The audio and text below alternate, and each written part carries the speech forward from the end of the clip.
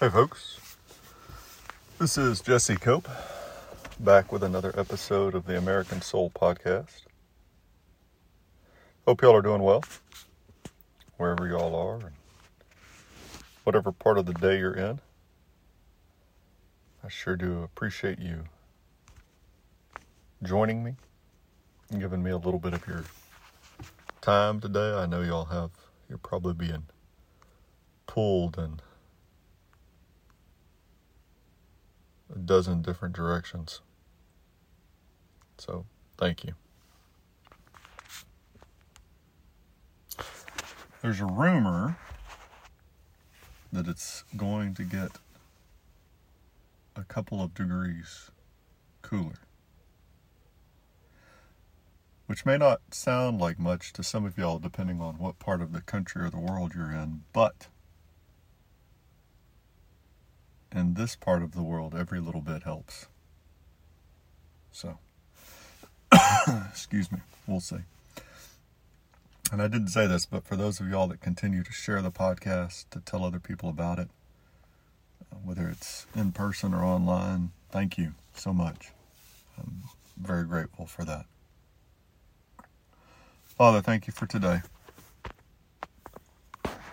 Thank you for you and your Son, Jesus Christ, and your Holy Spirit, for this life, for the time and ability to record the podcast, for the people that listen to it, for the time you're giving us to try and turn our country back around to you. For a couple degrees cooler, and the hope of rain.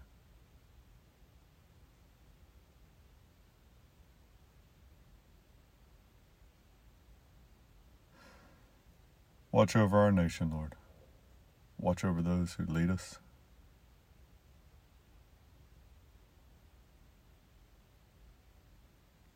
Be with our president, our vice president, our admirals, our generals, our senators, our representatives, our judges. Be with our military, our law enforcement. Give them all wisdom and courage and a strong faith, Father, please. In the name of your Son, Jesus Christ, we ask and pray. Amen. So we're going to go back to Samuel Adams one more time. We've got a few more quotes to get through.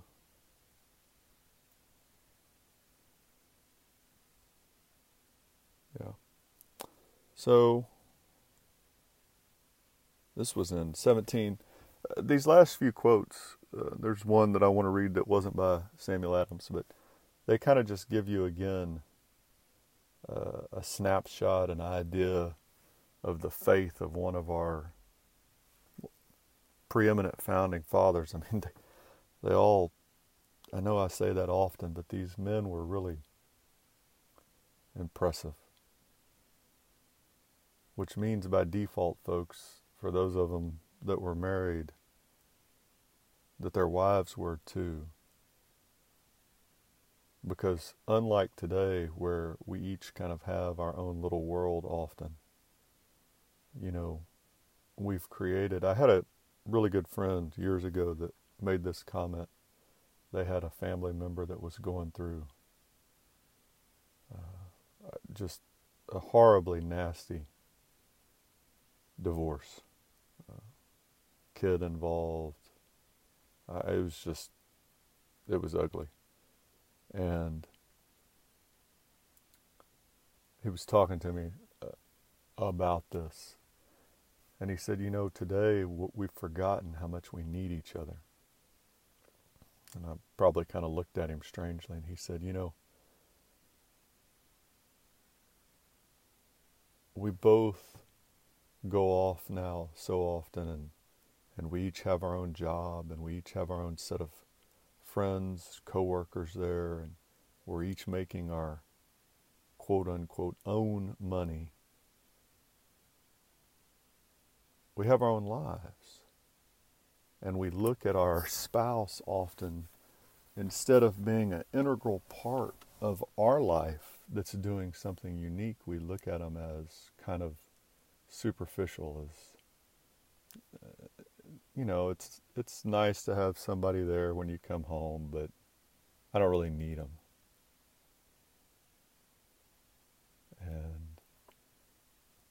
And you can lay a good chunk of that at the feet of feminism for a number of reasons. But there's other causes too. But the bottom line is just this idea that we don't need each other anymore.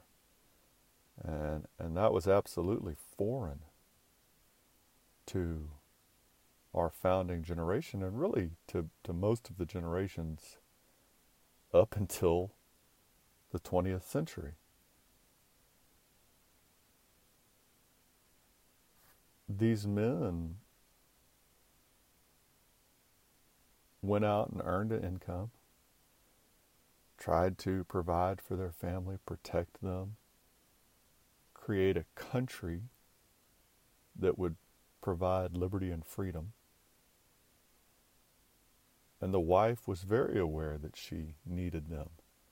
At the same time, the support and encouragement, the safety of the home that was created by these women was unbelievably appreciated. And you can look at the relationship between like John and Abigail Adams, or George Washington and Martha, and you see this. And so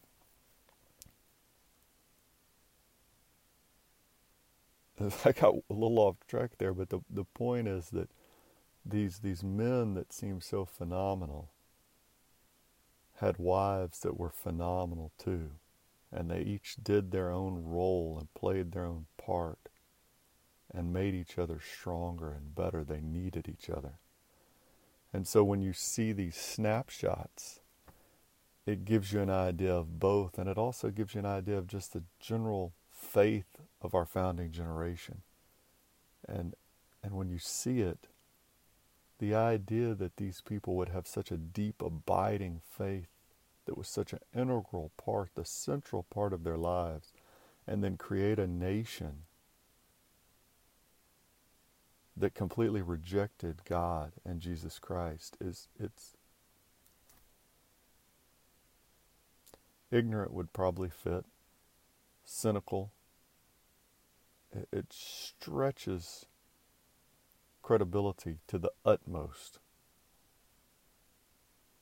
And so we're just going to read a couple quotes here. This is 1794, Samuel Adams, while serving as Lieutenant Governor of Massachusetts, talking about the death of Governor John Hancock. In the supposed state of nature, all men are equally bound by the laws of nature, or to speak more properly, the laws of the Creator. They are imprinted by the finger of God on the heart of man. Thou shalt do no injury to thy neighbor is the voice of nature and reason, and it is confirmed by written revelation. Reference there obviously to Jesus Christ, the second greatest commandment after love the Lord your God with all your heart, mind, and soul, to love your neighbor as yourself.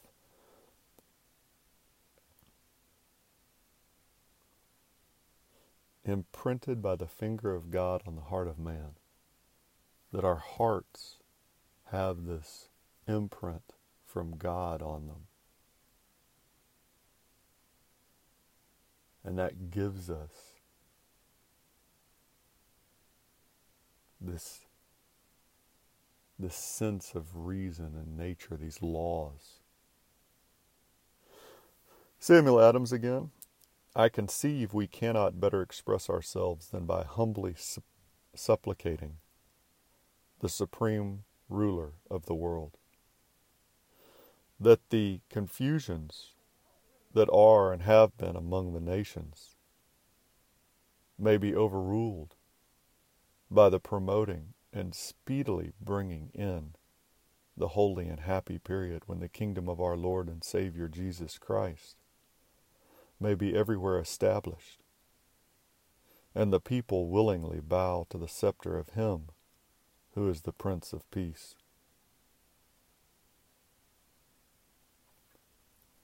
So you turn your life over to God and hope that you're promoting and quickly bringing about the period where Jesus Christ is everywhere, and that we all bow to Him, to the Prince of Peace.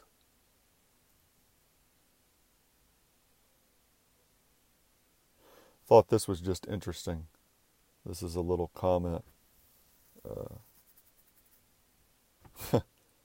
Samuel Adams was addressing the man who his daughter intended to marry. Maybe a little advice for some of us out there.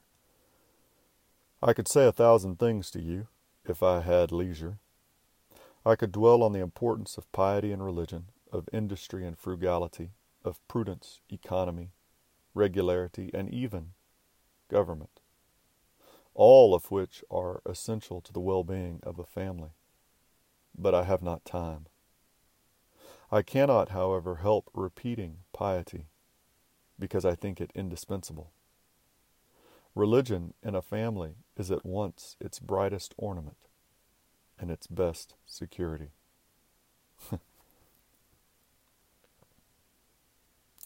So the center point of your family ought to be God and Jesus Christ. That ought to be the center of the marriage, and the marriage the center of the family. I wonder how many times we talk to our children or the people they intend to marry and really talk to them about the importance of that relationship with God being central to their marriage. That's a pretty long discussion, and one I would like to come back to, but I want to try and get through 2 quotes. This is Samuel Adams' will. Principally and first of all, I resign my soul to the Almighty Being who gave it, and my body I commit to the dust, relying on the merits of Jesus Christ for the pardon of my sins.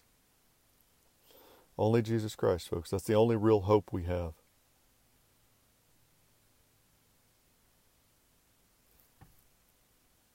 That's it.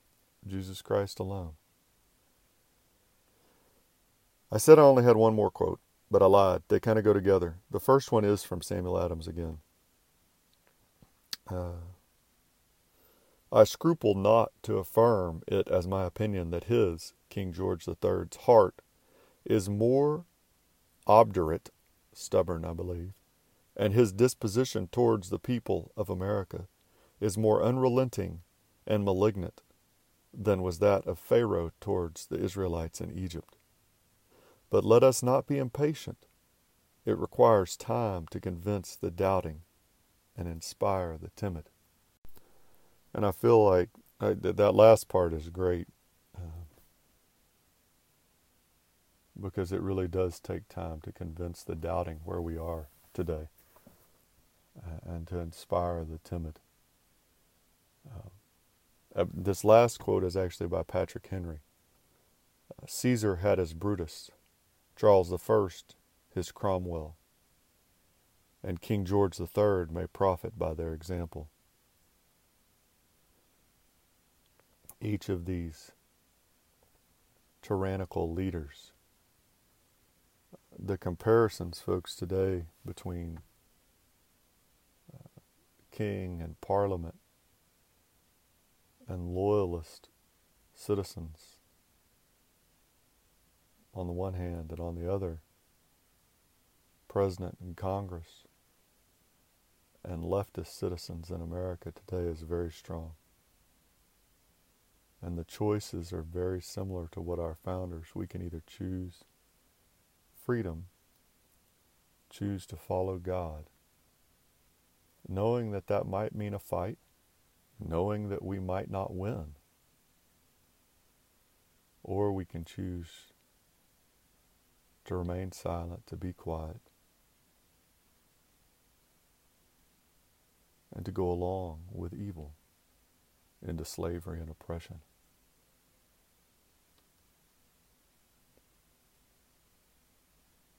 The circumstances are somewhat different. The choices are pretty similar. Remember the faith of Samuel Adams. Remember some of these quotes when people try and tell you that our country wasn't founded on God and Jesus Christ. God bless y'all. God bless your families. God bless your marriages. God bless America. We'll talk to y'all again real soon, folks. Looking forward to it.